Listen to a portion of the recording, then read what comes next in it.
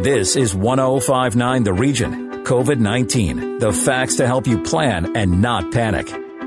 And to get information about random acts of kindness being done by organizations and individuals all across the GTA and New York region, Tanya Killian from Seneca College joining me at 9:15 to talk about their extremely generous donation to healthcare workers and hospitals across the GTA, including Markham Stouffville Hospital and South Lake Regional Healthcare Center. So looking forward to that.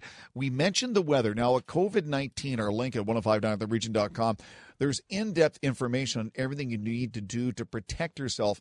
And basically, the big thing is stop the spreading of the virus. And that is social distancing, physical distancing, avoiding crowds, washing your hands.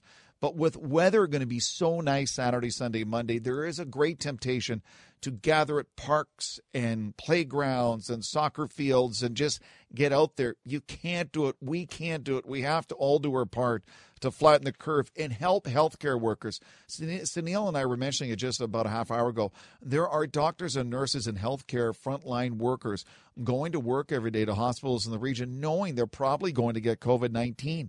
They're doing it for you and I. The least we can do is adhere to the rules and stay away from those groups and parks and that. You can still go outside. You can still get fresh air, but be smart about it. Practice your physical distancing.